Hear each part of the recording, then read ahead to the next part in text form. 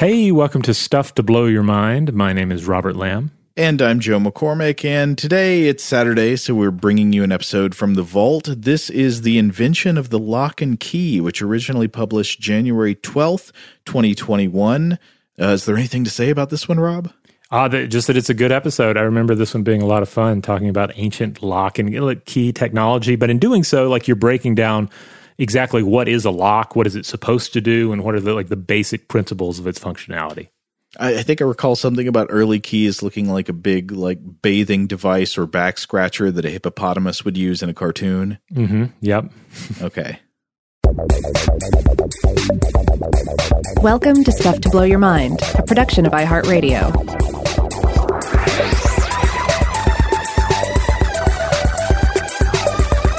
Hey, welcome to Stuff to Blow Your Mind. My name is Robert Lamb.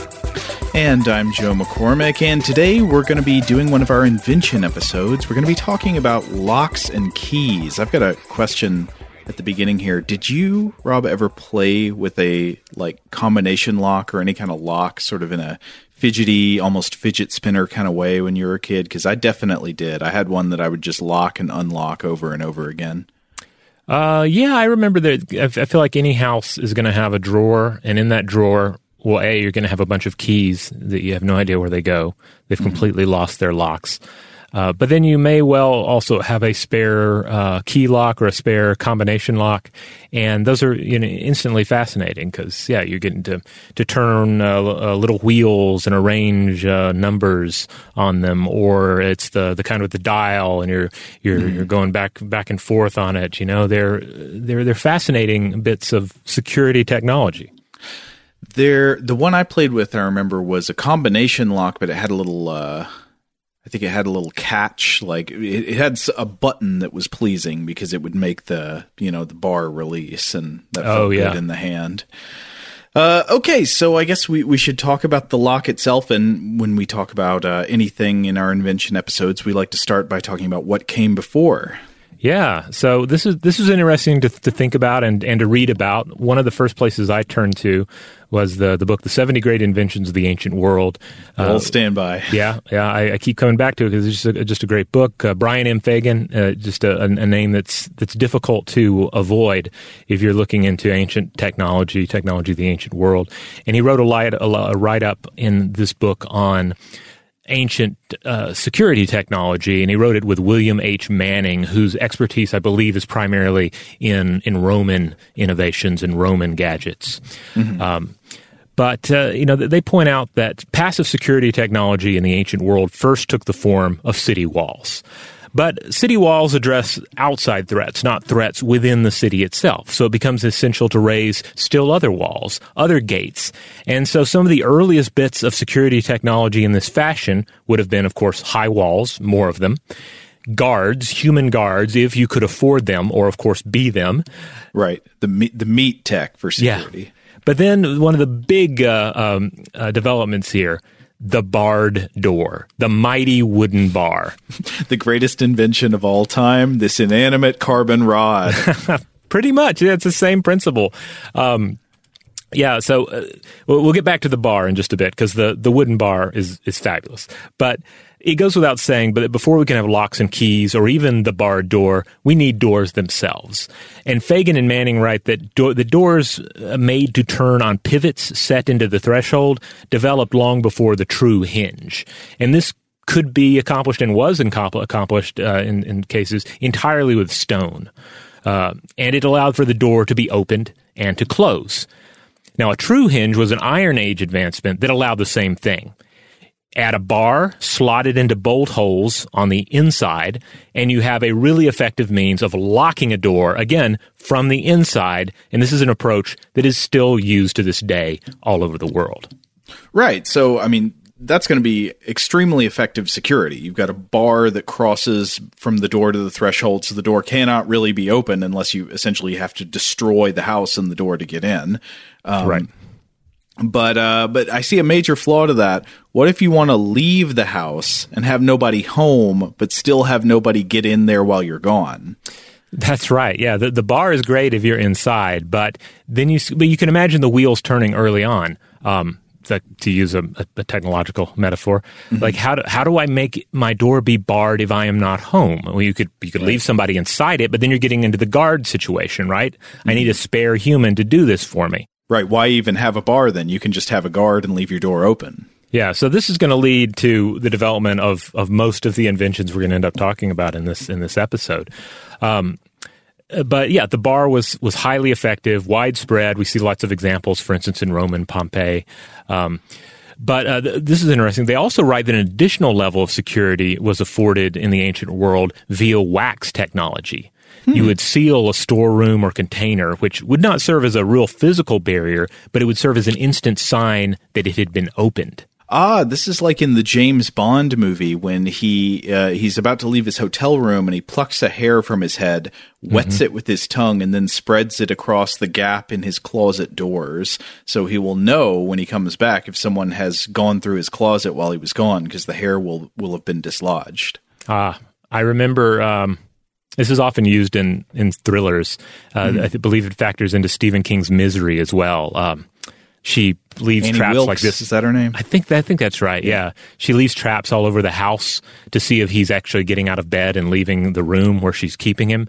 And she discovers that he's left the room, but she also thinks he's made it to rooms that he actually hasn't ventured to, just because of the fallibility of these safeguards. The hair is not foolproof. Yeah. But the wax seal, pretty good, I think, you know? And also, it's something where if someone's going to break into it, that you could perhaps observe them doing it as well. So we apparently see lots of examples of this in remains from the Near East and the Eastern Mediterranean. The tomb of Tutankhamun in the Valley of Kings was a rare surviving example of this sort of seal dating back to the 2nd millennium BCE. And the authors add that the practice carried over into Greek and Roman, in the Greek and Roman period, with signet rings used to mark the wax. And of course, this survived well beyond those days as a means of sealing envelopes and packages and whatnot. And ultimately, I guess products of all kinds to this day. You know, when you go into your grocery store and you buy some sort of food product, or you buy a bottle of Tylenol, then what are you encountering? You're encountering some sort of a seal. Right. Yeah, that's a good point. I mean, the signet ring not only shows you that it is closed and has not been opened, but it shows you who closed it.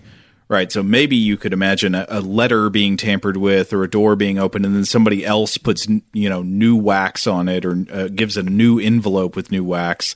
And then you could be fooled, except they probably won't have the ring to stamp the exact design you're looking for. Yeah. Yeah. So already, we're getting into ideas of like ownership regarding the seal, ownership regarding the lock, even if it's not a true lock, a true physical barrier, but something symbolic. And I guess that still carries on into a lot of things that are in our world that are, there's only some marginal level of security there, technological or not, but it creates a line in the sand. Are you willing to cross this line? Yeah, that's a good point. I mean, I would imagine like the door on a mailbox.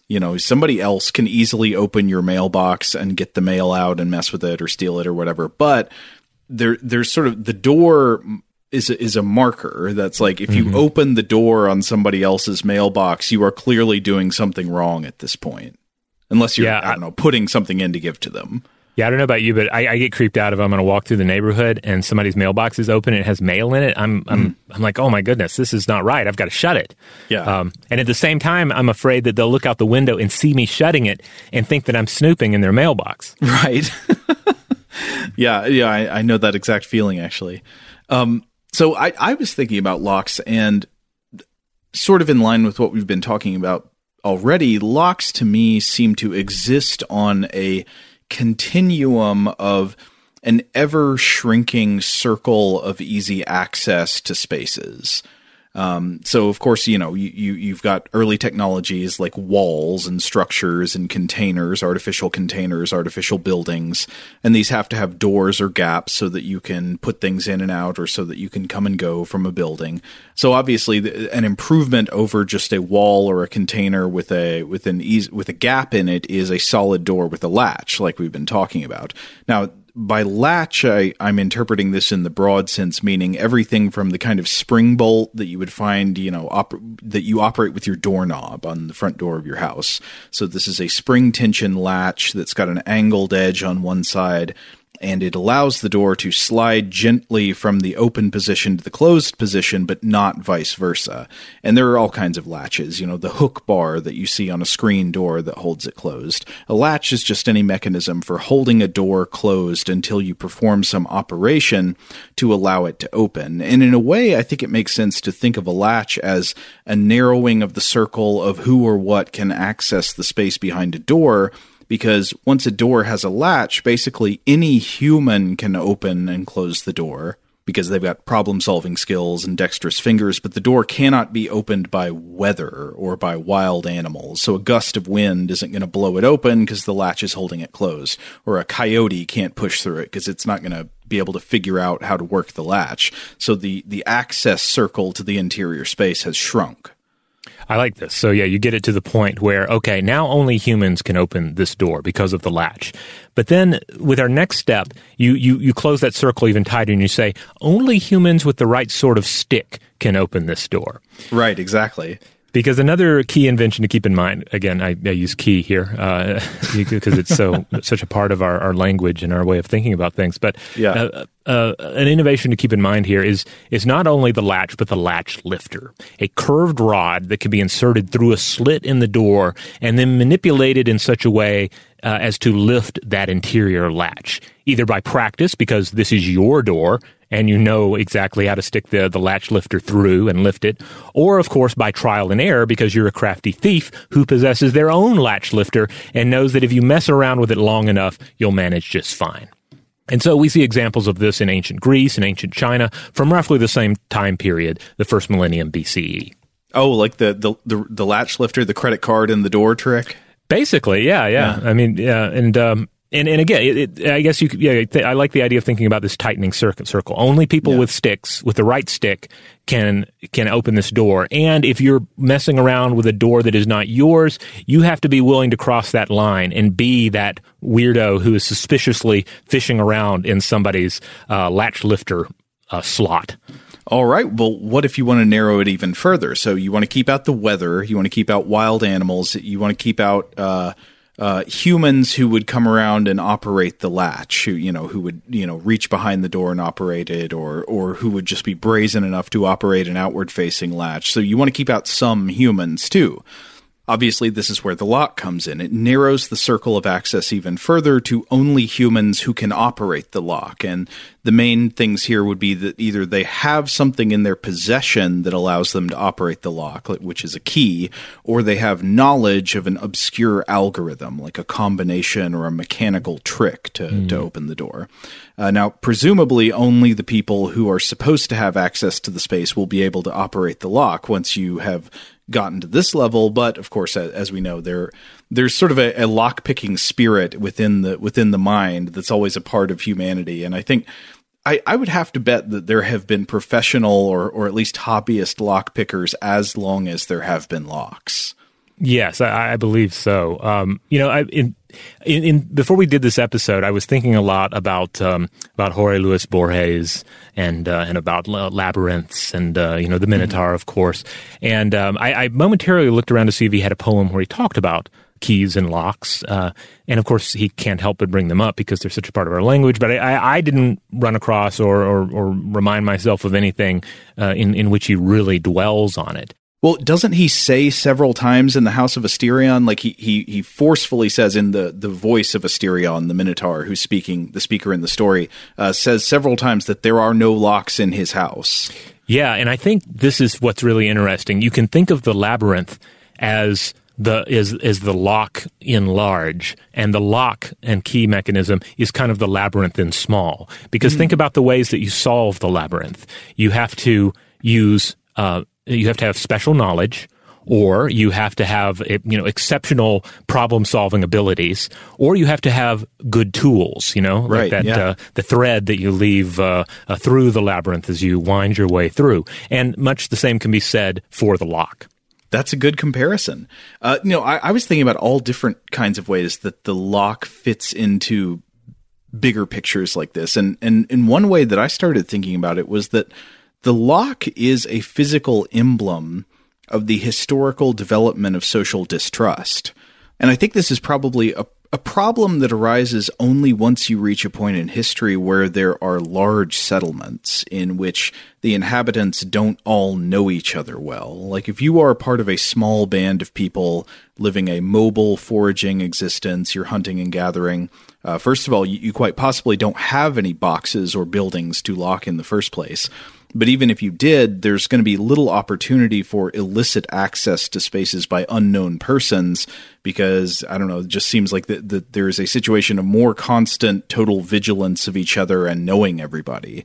But once humans are living a settled existence in one place, gaining wealth based on agriculture and forming conglomerations of humans containing persons of unknown trustworthiness, you can imagine a desire for something like a locking mechanism just being a natural consequence of that increase in social complexity. And this also makes me think about locks in the context of one particular hypothesis about the origins of certain types of religion.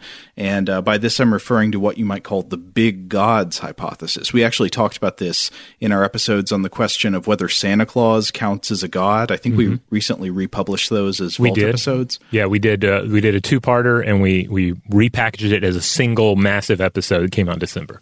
Well, I'll try to do the much shorter version of explaining the hypothesis here. So it goes something like this. A couple of common features of the major gods that people believe in today. One is that they are moralizing gods, meaning they care whether you do right or wrong, and they treat you accordingly. So bad people get punished, good people get rewarded. And they are omniscient, or at least to some extent, they can see what you're doing when you're alone. And it's natural for people today to assume that all gods throughout history would have had these same features, but that's just evidently untrue. Historically, lots of gods have been more limited in their knowledge, and they have been totally or mostly unconcerned with the moral behavior of the people who worship them. You know, if you look at the Roman gods, there are a few exceptions here and there where they take moral stands, but for the most part, the Roman gods really don't care if you're a nice person or not. They only care about whether you're praying to them and performing rituals for them. Now, I think it's important to emphasize that this does not mean that people who believe in gods of this kind were immoral people. It just means that they got their sense of morality from places other than the gods. They might get it from philosophy or common sense, or have, folk tales or stories within their culture that convey a sense of morality. There's just not this idea that the gods are interested in your moral behavior and will react to you accordingly. Now, to a lot of scholars of religion, it looks pretty strongly like there was a major shift across history. So through time, there's been this shift from mostly these amoral religions with gods not very concerned about moral behavior to moralizing religions. And the question is, why did this happen? A popular hypothesis goes like this. I mainly know of it associated with a book by the Canadian psychologist Dr. Era Norenzayan, and it's a book called Big Gods, How Religion Transformed Cooperation and Conflict. And so the hypothesis is that these big gods, these powerful, omniscient, moralizing gods, arose at certain points in history to allow increasing social complexity and the natural surplus of social distrust that comes along with social complexity. So in the ancient world, as settlements got bigger with larger populations, you'd be surrounded by more and more strangers, and there'd be more and more trade between strangers across longer distances. There was just more freedom in that context to cheat and steal and get away with treating each other bad. And this led to social unease and distrust, which made it difficult to engage in the kinds of trade and social cooperation that make big civilizations possible. And so this hypothesis says that big moralizing gods would fill that gap. They would allow societies to grow big and get more complex, and they would make complex civilization possible by ensuring that people were basically all believed there was an all-knowing supernatural police force who would punish all wrongdoing even if nobody saw you do it, and would reward people for honesty and pro-social behavior. It's an interesting hypothesis. I'm not sure if I'm convinced by it, but it's definitely worth considering. And the question is, are there any ways to look for confirmation of this? One way I've seen people trying to test this hypothesis is just looking at existing societies today and saying, are there any measurable pro-social benefits to believing in moralizing gods versus not? One of the studies, though, that looked into this took a historical survey approach, and we talked about this one in the Santa God episode. Basically, it just tried to do a historical survey and say, hey, as societies become bigger with larger populations and more trade, do these booms in social complexity correspond with historical evidence for the emergence of big gods? And this one study that was by Whitehouse et al. In 2019 in the journal Nature found that the answer was sort of, not perfectly. Basically, what they found is that there was a chronological historical correlation between big moralizing gods being the dominant religions and increases in social complexity in a region, as would have been predicted by the hypothesis, but it was chronologically inverted. So they say, quote, "Our statistical analysis showed that beliefs in supernatural punishment tend to appear only when societies make the transition from simple to complex around the time when the overall population exceeds about 1 million individuals." So there is this chronological historical association, but it seems like on average the religious changes tend to come about after the formation of big complex societies, not before them to enable them to exist in the first place, which is still very interesting to me. But to bring it back to Locke's, it seems like if there is anything to this big gods hypothesis, it seems like an almost perfect kind of mental or spiritual complement to the technological innovation of locking mechanisms, right? Yeah. That there's this increase in distrust that comes with being surrounded by strangers and having all this social complexity that's, psychologically threatening to you and represented in your mind as a constant threat and vulnerability. And the implementation of these measures to soothe that and allow you to engage in a complex society and cooperate and trade and do all that kind of stuff without being overwhelmed with this kind of paranoia. The big gods could be one part of that. Locke's could be another. Yeah, no, I think that makes perfect sense, and you do see it reflected. And I don't know how much of it we'll go into in this look at locks and keys, but you see it reflected in the designs sometimes on locks, and certainly in the creation of walls and other security structures. You imbue them with various elements that invoke the supernatural in the defense of whatever is on the other side. Oh yeah, I mean, another way you could think about it is, would a curse potentially represent another side of the locking mechanism? Yeah, I think so. I mean, because the curse is kind of a natural extension of the wax seal with the signet ring punched into it. Mm-hmm. It's saying, "Thou shalt not pass," and here is why. This is what will happen. Using whatever tool you can to convince somebody that crossing this line will have consequences.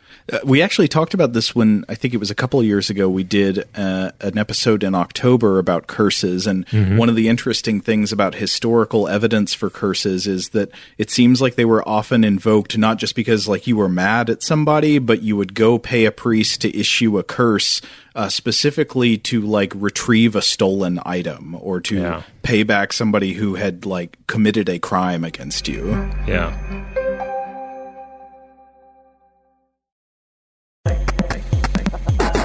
All right, well, let's move on to some of the first locks here. Getting beyond sort of proto-locks and getting into things that are more and more identifiable as a lock. So latches and latch lifters were used throughout antiquity, but additional security measures were obviously necessary. So wooden tumblers or pegs were placed above the bolt, which dropped into holes when closed. And you had to lift these tumblers to free the bolt. So you needed a simple pronged key called a lift key, which was inserted through a hole in the door. And so this is where we enter the world of the tumbler lock. Yes. So we don't actually know who invented the first lock and key. There is no record of that. but the evidence does stretch back at least towards pretty early in the first millennium BCE. Mm-hmm. And the earliest known locks and keys attested in the archaeological record and in descriptions and depictions from the ancient world were mostly not metal, interestingly. They were, you mentioned wood, they were generally these wooden, large, sort of club-sized keys. Yeah, again, coming from the legacy of using some sort of special stick. Yeah. to put through a hole and manipulate what's on the other side. Yeah. So the archaeological evidence dates back thousands of years, and it attests to the use of these wooden keys in Egypt and Mesopotamia, I think basically all throughout the eastern Mediterranean region. One of the earliest physical examples I can find, I think this is still the earliest known physical example, there's a description of this that comes from a very old archaeological survey. It's a book by Joseph, I'm not sure how to pronounce this, Bonomi or Bonomi, Bonomi, Joseph Bonomi the Younger, who did a lot of illustrations of archaeological surveys from Egypt and other parts of the ancient Eastern Mediterranean. And he's writing in a book that includes descriptions of the Assyrian palace at Khorsabad, which is in present-day northern Iraq, kind of close to the city of Mosul.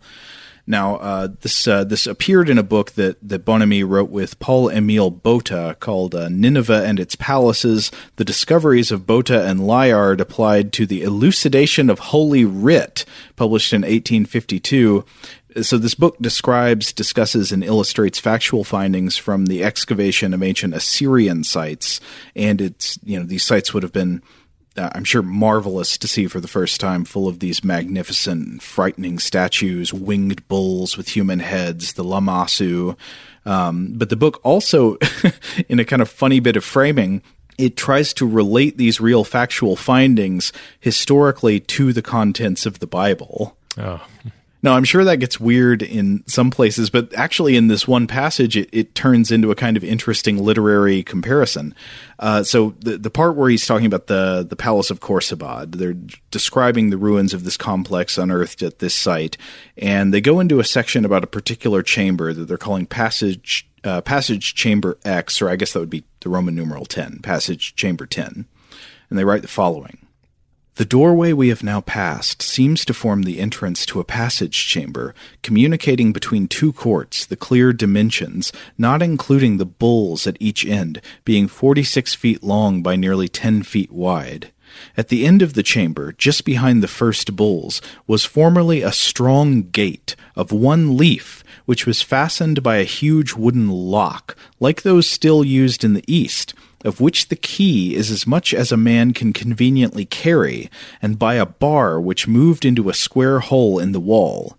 It is to a key of this description that the prophet alludes, and he's talking about the prophet Isaiah in the Hebrew Bible, and the quote from Isaiah is, "And the key of the house of David will I lay upon his shoulder." So this is interesting because that might be one of those phrases where if you're reading the Bible, that just kind of passes over you, like, okay, like he's just saying he's going to give him the key.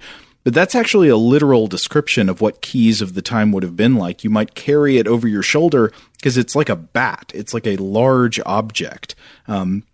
These keys would have been wooden boards over a foot in length, maybe as long as 2 feet, so something like 35 to 60 centimeters, with an arrangement of pegs on the business end, sort of like the bristles of a brush. I was trying to think what would be the best item to compare this to in size and shape, and I think the closest thing I could imagine was a long grill brush. You ever use one of those to clean off a grill? Yeah, so sort of imagine a grill brush, but made of wood with a specific configuration of wooden or metal pegs instead of bristles. And in principle, these ancient locks, just like you were saying, would have worked much like the pin and tumbler locks that are still used today, though the pin and tumbler locks of today are usually more complex by the addition of springs, which we'll get into later. But they had the same basic principle, which is that the movement of a bolt that holds the door in place is prevented by a number of loose pins that are lodged in tubes, and the pins sit between the tumbler and some kind of surface base, like the wall or the threshold, and it prevents the bolt from moving. And what the key does is you stick it in, and then the pegs line up perfectly with the tubes. So when you insert it into the keyhole, the pegs will fit into the tubes and lift the loose pins out of the way so that the bolt can slide freely and the door can be opened. And it seems like these were probably used throughout ancient Egypt, Mesopotamia, and basically all of the Eastern Mediterranean. Another thing I like about the description of which the key is as much as a man can conveniently carry is it reminds me of when you have to ask the station attendant for the key to the restroom, and sometimes it's shackled to something. Yeah. Yeah, that's great. Because they don't want anybody walking off with it. Man, that is one of those memories where I feel like that I have encountered that in my life, but I've also seen it in movies, and now I don't know if it was real or if I've only seen it in movies, and I've never actually had to do it. It was real. Yeah, it was real. I know that I can't specifically call up the story, but let's say I'm 98% sure that I've actually encountered it in real life and not just a movie. Yeah, I'm about the same place. Maybe I'm at 94%. Okay. All right, so we're dealing with the age of the tumbler lock now. These were in use in the Greek and Roman world as well as in China before the end of the first millennium BCE. Again, the majority of these were made out of wood, but more advanced models made with metal and metal bolts and keys appear throughout the Roman world very late in the first millennium BCE. And this was probably a materials issue as iron was becoming more available and thus could be used in technologies like this more often. Now, one funny thing that people might be wondering about is like why the long key? Why was it so big? Why wasn't it just like 6 inches long or whatever? I'm not sure that this is a good explanation, but the best explanation I've come across for that seems to be that it was a security device also, that it was long, because if you had to reach like a 2-foot stick down into a thing to lift the pegs, that made it harder for lockpickers to, manipulate it with an illicit or dummy object. Because if it's just like a little 6-inch cavity, you could probably like start poking little sticks in there and trying to figure out how to get through. But if there is a long keyhole, it's going to be harder for you to get the leverage you need to screw around with it. Yeah, I think that was part of it. I mean, also, you can only miniaturize the parts on something like this so much in the ancient world, and we'll get into some of how that factors into the story of locks in a bit. And then also, these locks were generally part of the door, which has existed a larger size anyway. Because this is something to keep in mind. These tumbler locks, they worked via gravity, so it had to be part of the door. You couldn't have a smaller lock that was on something like a box, right? Like a padlock, Yeah, anything that could be picked up and manipulated in physical space, because then you could bypass the gravity. Right. So if you're having trouble picturing that, again, remember it's the pins that prevent the bolt from moving. It's the pins that hold it in place, and they're just these like little rods in tubes that sit there blocking the movement of the bolt until you lift them out of the way. So yeah, if you could just turn it upside down and they just fall into the tubes above, then you could open it automatically. But luckily, in the world of invention, the demon Coily visited the earth and brought with him the iron spring. And these were used to push the tumblers into the holes, in the bolt and hold them there. So then you suddenly had a situation where, you could take the lock mechanism and have it function on something that could be picked up and physically manipulated, like a chest or indeed like a padlock. And on top of this, these innovations led to a situation where you could arrange the tumblers in a special pattern. So this required more than just a common lift key. You needed a particular lift key that terminated in a bit that replicated the pattern of the internal tumblers. I imagine this would be a problem as locks become more common, right? So if you're living in the ancient world and you've got the only lock in town because like you're the only person rich enough to have, to afford a locked enclosure, it probably matters less that the person who made your lock only knows how to make a lock one way and one key works for all of them. It's kind of like thinking about your little clicker for your car that unlocks it, right? Yeah. We've all had that moment where you have to, sort of a weird strange epiphany when you're like, oh yeah, they're all different because otherwise we could unlock everybody's car. You know, it functions like a key. But I wonder, are they all different enough? Like if you walk around parking lots long enough, just clicking it, are you eventually going to unlock somebody else's car, or are they like really, really randomized? I don't know. The same could be said about going around town, sticking the same key into all the different locks, right? That's a good question. I wish we'd looked this up before we came in. I don't know how unique is the standard door key. Like if you stick your door key in 500 doors, are you statistically going to be able to open some of those, or is that not enough? Would you have to stick it in 50,000 doors? I know we have some locksmiths out there that listen to the show. It has to be true. Therefore, I think we'll hear from some folks maybe answer some of these questions and give us a little insight in the world of locks and keys. Yeah. Now, in terms of this development of these special keys, these are really interesting. I was reading about it there in Fagan and Manning, and they write, quote, such slide keys were pushed into the bolt from below to lift the tumblers and then slid the bolt and open the lock. The keyhole has a characteristic inverted L shape.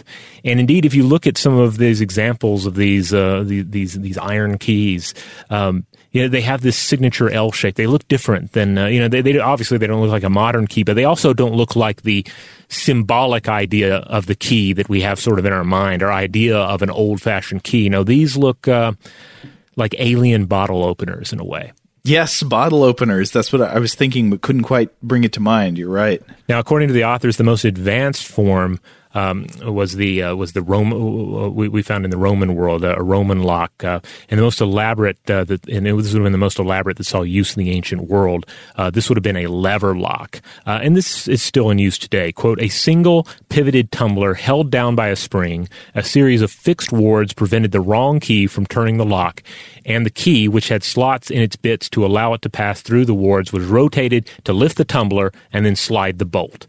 Now, I realize some of that might be hard to picture, when we're talking about the intricacies of a lock, but still, we're seeing some major advancements taking place here. Right, the ward in a lock. This is something else we saw in different forms in the ancient world. But when you hear ward with locks, basically think walls or obstructions that would allow only a key of a certain specific shape to fit through. Yeah. Now, lever locks appear in the late first millennium BCE in the Roman world, but there's another interesting invention I want to talk about here, and that's the padlock, which was a Chinese invention of the early first millennium BCE, and here's how Fagan and Manning describe it. Quote, in this, the bolt had flat springs welded or riveted to its tip, behind which they splayed out to give the appearance of barbs. When the bolt was pushed through the bolt hole in the lock case, these springs were first compressed and then, when the bolt was in the case, sprang out to prevent it being removed. It was released with a key which slid over the springs and compressed them, thus allowing the bolt to be withdrawn. Okay, I'm trying to picture that. Yeah, I had trouble as well, so I was looking around for an illustration, and I found one at a fabulous website. I visited Rain Borg's Historical Locks website. It's historicallocks.com, and this is just a wonderful website, fully cited and backed up by Borg's own experiences and observations, seemingly just traveling the world, looking for locks and keys and researching. He's a Swedish collector of keys and locks. He has a PhD in aesthetics engineering and ethology, and he basically travels the world looking at locks. And I want to base a whole D&D character on him already. So I'm going to keep referring to Borg's work here, and I recommend everyone check out his website. But wait, what class would that be? Hold on. If you're specialist in locks, that sounds like a rogue, or is it a wizard? Oh, yeah. No, well, it could be. You could take it in that direction. I was thinking more the rogue direction. You have him be just a fanatical lock and key enthusiast, where he wants to pick the locks not so much to steal anything, but just to conquer the lock, to understand the lock, and to perhaps steal the lock itself and leave whatever gold and jewelry on the other side untouched. That's my development, right? I'm Rogue Thief Branch. You are, yeah, yeah. That's where I've been going. All right. So, great website, historicallocks.com. I'm going to keep referring back to Borg's work here. But he has an excellent description, an excellent illustration, rather, of how this padlock would have worked on his page about Chinese padlocks. By the way, he also points to another predecessor to the lock and key, and that is the knot. I didn't really think about this, but he says in early China, strong knots that required the tooth of a wild animal to undo them were utilized. And so this tooth, which he also says was a psi, an S or CSI. I'm not sure what the exact, if he's referring to a Mandarin word there or not. But he says this in some ways was the first key. And we see an idea of this too in the legend of the Gordian knot. You know, a knot that is supposed to be solved in some way in order to unlock something. You know. But anyway, back to the Chinese padlock. As Borg explains, there's not a ton of information, at least available in English, on it. But he fleshes out some of the history of the Chinese padlock. So I'm going to read from his website here. Quote, "As I see it, it appears that mechanical locks began being manufactured and used somewhat later in China than in Western Europe. They are based on the locks developed in the 2nd and 3rd centuries by Roman engineers and spread by the Roman army to all parts of the giant empire. There are striking similarities between locks in China and in Scandinavia during the late Viking era. Both of these cultures were removed from direct influence by the Roman Empire. Many of the larger iron padlocks I have studied have an unmistakable character of 17th through 19th century Arabic locks. However, it is clear that padlocks with ward springs on the shackle have been used by emperors and wealthy officials from the Jin era, 265 through 420 CE on. But how did the first emperors arrive at the idea of using padlocks?" So Borg thinks that foreign lock technology may have entered into Chinese culture via Chinese trade and Chinese expansion, with like India and Iran and the Silk Road in general being a key here, building then upon existing Chinese security technologies. Now, at first, Borg says such locks were probably just status symbols rather than dependable security devices.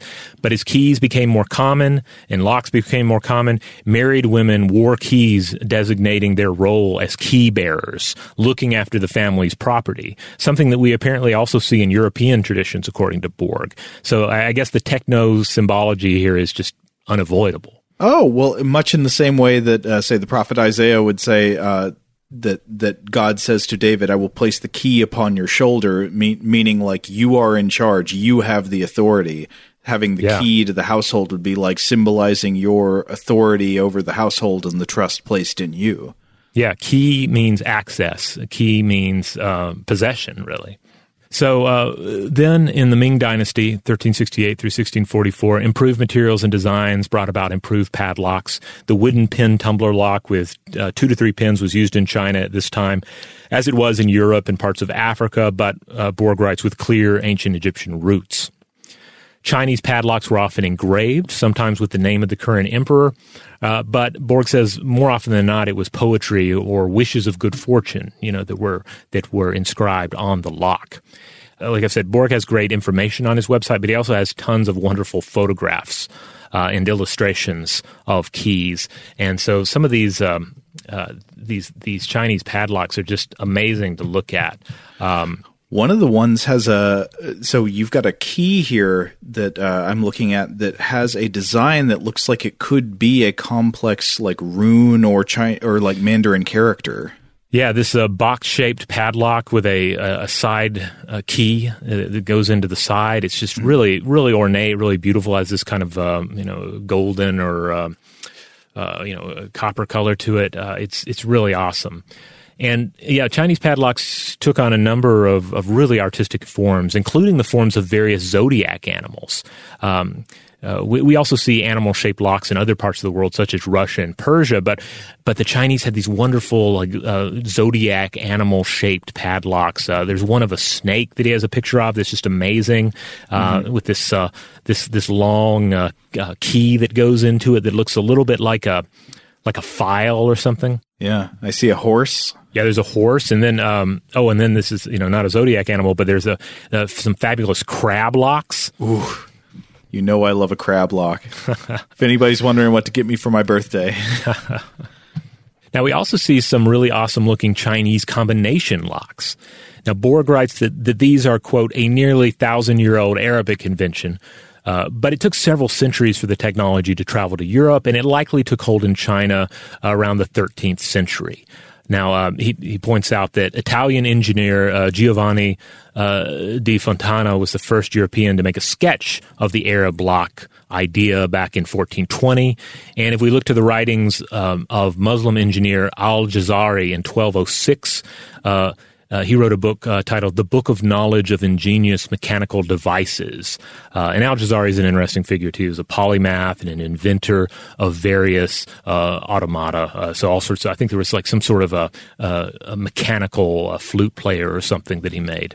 Oh, that may have come up in a previous episode we did. I think we did a whole episode, maybe of Invention, about early automata at some point, and talking about how they played into debates about the nature of what living things were. Yeah.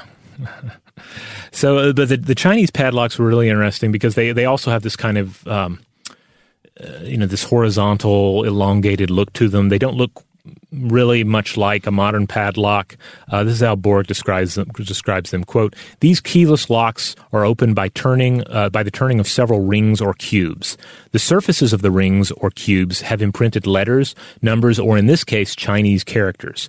Commonly, each ring or cube is marked with 4 characters. Each must be turned to the correct position before the lock can be opened." And he has examples of this on the website as well. But all of this led to a whole tradition of Chinese padlock charms. And this reminds me a bit of the we discussed recently in our episode about beds. We talked about the Egyptian headrest, the ancient Egyptian headrest that kind of like holds the neck up during sleep, and how this ended up taking the form of a charm. That was not a functional headrest, but brought with it all the magical ideas that were associated with it. And likewise, You see the emergence of Chinese padlock charms, flat, ornate representations of padlocks that had no mechanical functionality. Instead, they were protective wards for individuals or families. And apparently part of the idea here is that you could lock a newborn child to life, and you would hang this in the house or whatnot, and then older individuals could actually wear the lock charm on their person. Wow. So you can see the obvious symbolic connection there, that like the lock is security, the lock is protection, so the charm is a abstracted version of that. Yeah. And if you want to see some examples of this, there's a website called Primal Trek. That Trek is spelled like Star Trek, primaltrek.com, and it's a site about various Chinese charms. I think it's largely like a collector's website, so it's not an academic site, but it has lots of cool photographs, and you can see examples of these lock charms there. And again, they're oftentimes beautifully decorated as well with various symbols and signs, Mandarin characters, etc. Now, the Chinese wedding lock tradition also came out of this, and is still practiced today with inscribed padlocks. And of course, we see versions of this practiced around the world as well. If you go out to a bridge in your area or certain fences, you may find a bunch of padlocks that have been placed there, and that's been done with at least with some sort of symbolism implied, if not some sort of actual magic. But you look at examples of the wedding locks from China's past, and they're absolutely beautiful as well. The photographs that I found on Borg's site of these, it looks like some sort of a musical instrument. Oh yeah, I see it. The shape is it's like the base of a lute. Yeah, and the lock itself reminds me more of some sort of ultra modern purse or something, they're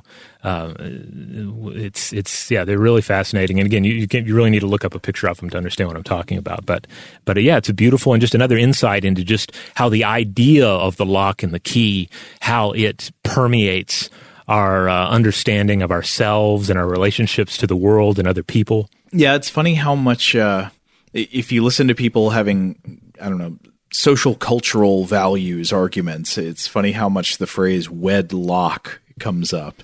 Wedlock is never a phrase that's used in normal life where you're talking about normal relationships. You want to get married to somebody, you don't say, I want to be in wedlock with you. It's only a phrase that's deployed when framing marriage in some kind of sort of contentious political argument. Isn't that funny? Yeah. I place you under wedlock. I cast wedlock, 3rd level.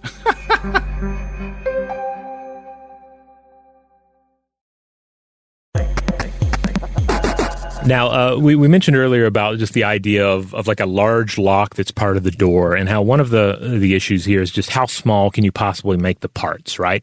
Right. And then especially when you're getting into locks that are produced then for everyone in the city, which would be the locksmith's duty to those who live there. There's an interesting case that is cited in the book Connections by James Burke. Of course, he also did the television series Connections, about the history of inventions and how they're connected by sometimes these sort of like seemingly trivial moments in human life and human history.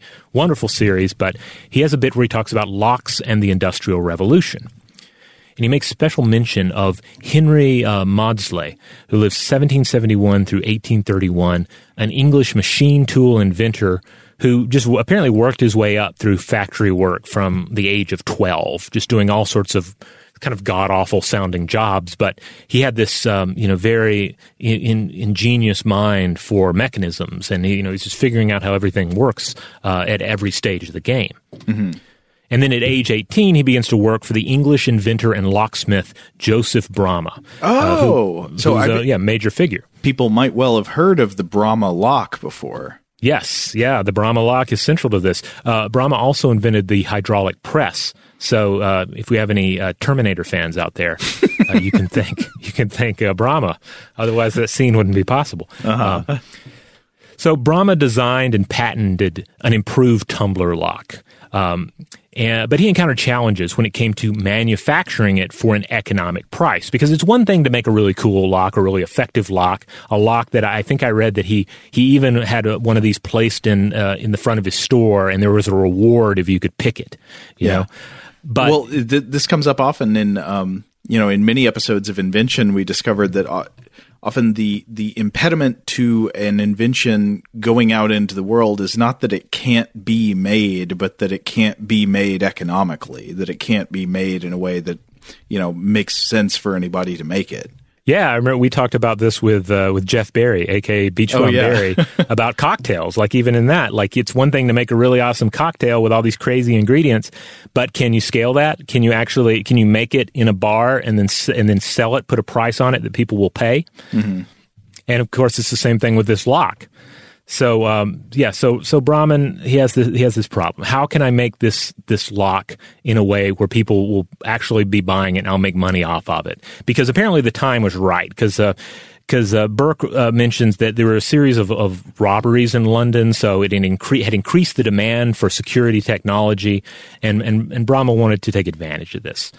So he ends up hiring Maudslay, and Maudslay devised tools to make the locksmith's work faster and more accurate, enabling the Bramah lock to be produced for cheaper and sold at an economic price. Now, Maudslay eventually leaves. I was reading that Bramah pulled a Scrooge on him and wouldn't give him a raise after all of this. So he leaves, but he takes his lathe with him and he sets up his own shop. And in time, he becomes what some historians consider the founding father of machine tool technology. And this is actually historically very important, or at least Burke makes the argument that it is, because, of course, it is true that precise machining of metal parts, which means the ability to cut a piece of metal into an accurate design over and over with little error or variance, that precise machining was a really important ingredient for the Industrial Revolution. If you're mass manufacturing machine parts so that people can mechanize production of whatever it is, whatever textiles they're working on or whatever, you need to be able to produce all of these small, accurate reproductions of these fine metal parts. And having the right kind of lathe or the ability to machine these parts correctly is crucial. Absolutely. So, we see the role of the lock in this pivotal moment in just the future of human technology. Fascinating to think about. Now, for the rest of the podcast, though, I thought we'd talk a little bit, at least, about the use of locks and and keys in superstitious stories, but also in symbolism. Certainly, we won't be able to even scratch the surface of the global traditions here. And again, this will be a great place for our various listeners to reach out to us and share more. But Borg goes into this a tiny bit on his website, and I want to read this one example that he shares. Quote, "In Swedish folktales, we have the castle that stood on golden posts. A cat transformed itself into a loaf of bread in the keyhole of a giant's castle, keeping the giant from getting into his home. 'Unlock the door,' the giant yelled, but instead the cat told him about its many adventures until the sun went up and the giant burst." That sounds like a highly condensed folktale. Maybe something that was originally about 10 times as long. I don't know. I kind of love it. It's kind of it almost feels like it's tweet length, but perfect. Listen, we're not screwing around. Okay, I got to get to the burning up really fast.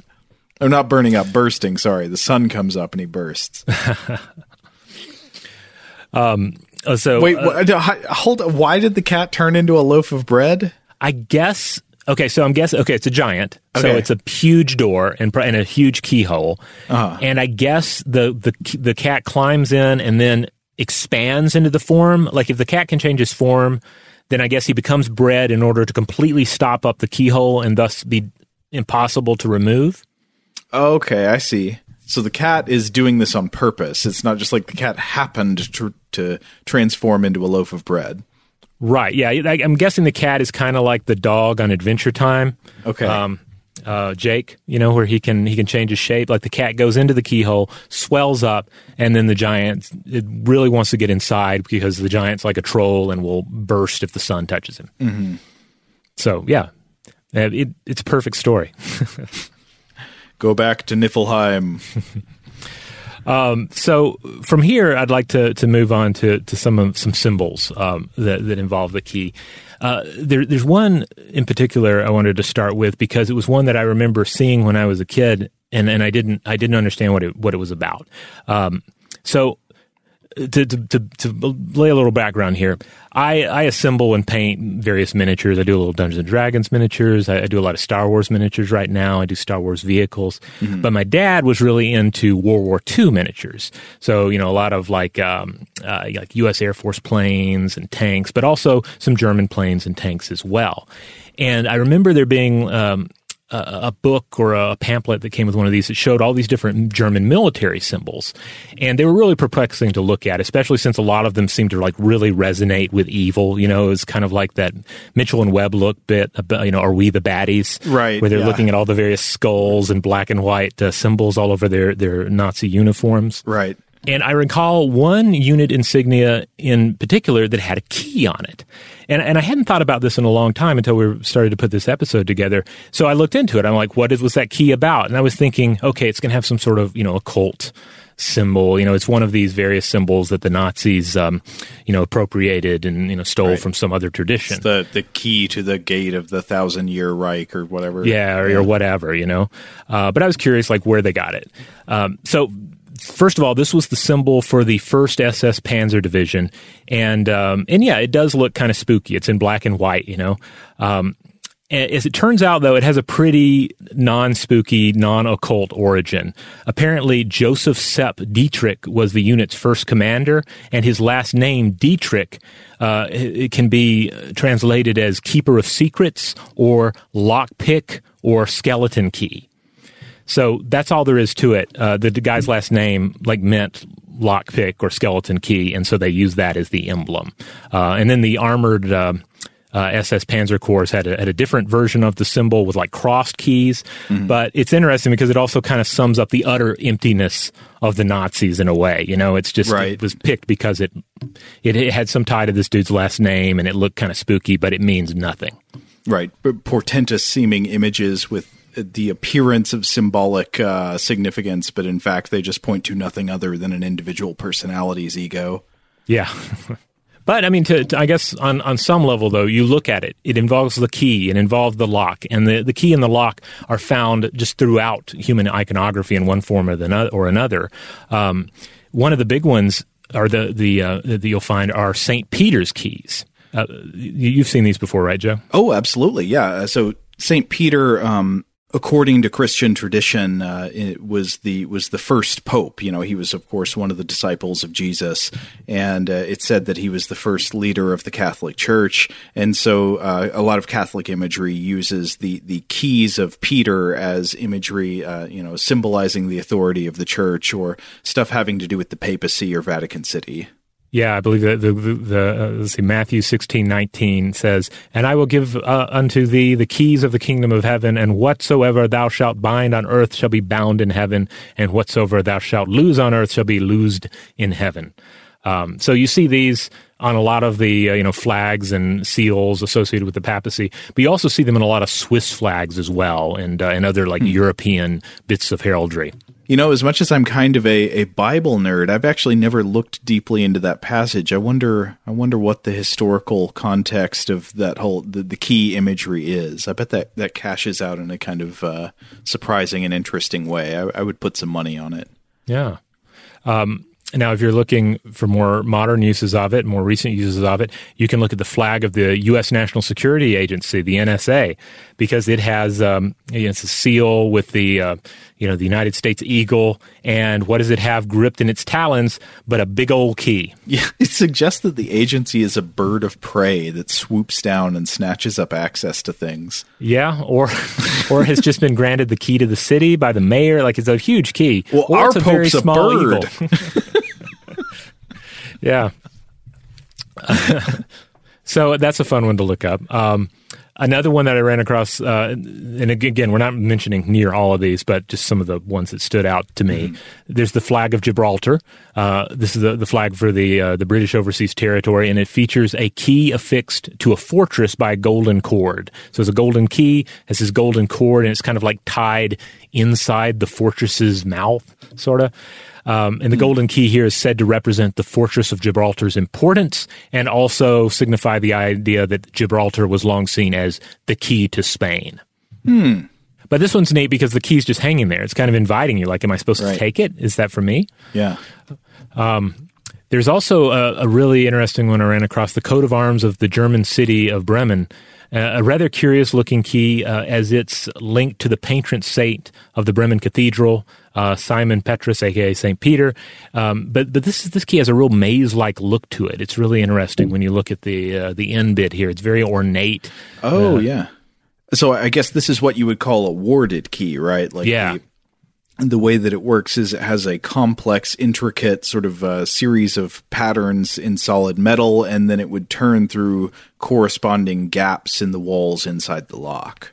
Right. And yeah, so I imagine this could be a functional key, but on the other hand, it also suggests, the places you can go with the key as symbol. Like, the key can then just be transformed into other objects, where in a way, you wouldn't have to go far to not recognize this as a key anymore, because there are also a bunch of lions on this, and one of the lions is brandishing the key, and it looks more like it's a sword or a small hand cannon. It's curious. Yeah. So I guess what we're saying is that sometimes the key means virtually nothing, but often it signifies authority or strategic importance. Trust. These are just a few examples. Yeah, trust, ownership, secret knowledge, certainly at times, forbidden knowledge. There's so many directions you can go in. I wonder, is there anybody else out there who's enough of a fan of the original Halloween that in your household, whenever you lose your keys and you're looking for them, everybody starts saying, "The keys!" like Jamie Lee Curtis does in the ending sequence? Oh, man. Do you remember that? Oh, God. Yeah. I vaguely remember that, but it does make me think of just, keys in horror films. Mm-hmm. The key fumbling scene, be it the key to a door or certainly the key to an automobile. Where would we be without the key? Where would our suspense be, I feel like a lot of movies have replicated that scene in Halloween where you're fumbling with the keys, you're trying to get through the door, the killer is approaching, you finally get through the door, and then the killer's just, where are they? They're just gone. They were right up on you when you get through, and then, of course, they're somewhere inside.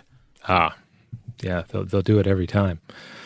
Man, I certainly feel like we've only scratched the surface here about certainly about keys and locks and history and global cultures and also pop culture. And yeah, man, there's so many different directions to go in. So obviously we'd love to hear from everybody out there, how locks and keys feature into your life. Locks and keys from your part of the world or places that you've traveled to. It's all on the table. Would love to hear from you. Yeah. In the meantime, if you would like to check out other episodes of Stuff to Blow Your Mind, past episodes that deal with inventions or whatnot, you can find us wherever you get your podcasts. And wherever that happens to be, we just ask that you rate, review, and subscribe if the platform allows you to do that, if they provide you the keys necessary. Huge thanks, as always, to our excellent audio producer, Seth Nicholas Johnson. If you would like to get in touch with us with feedback on this episode or any other, to suggest a topic for the future, or just to say hi, you can email us at contact@stufftoblowyourmind.com.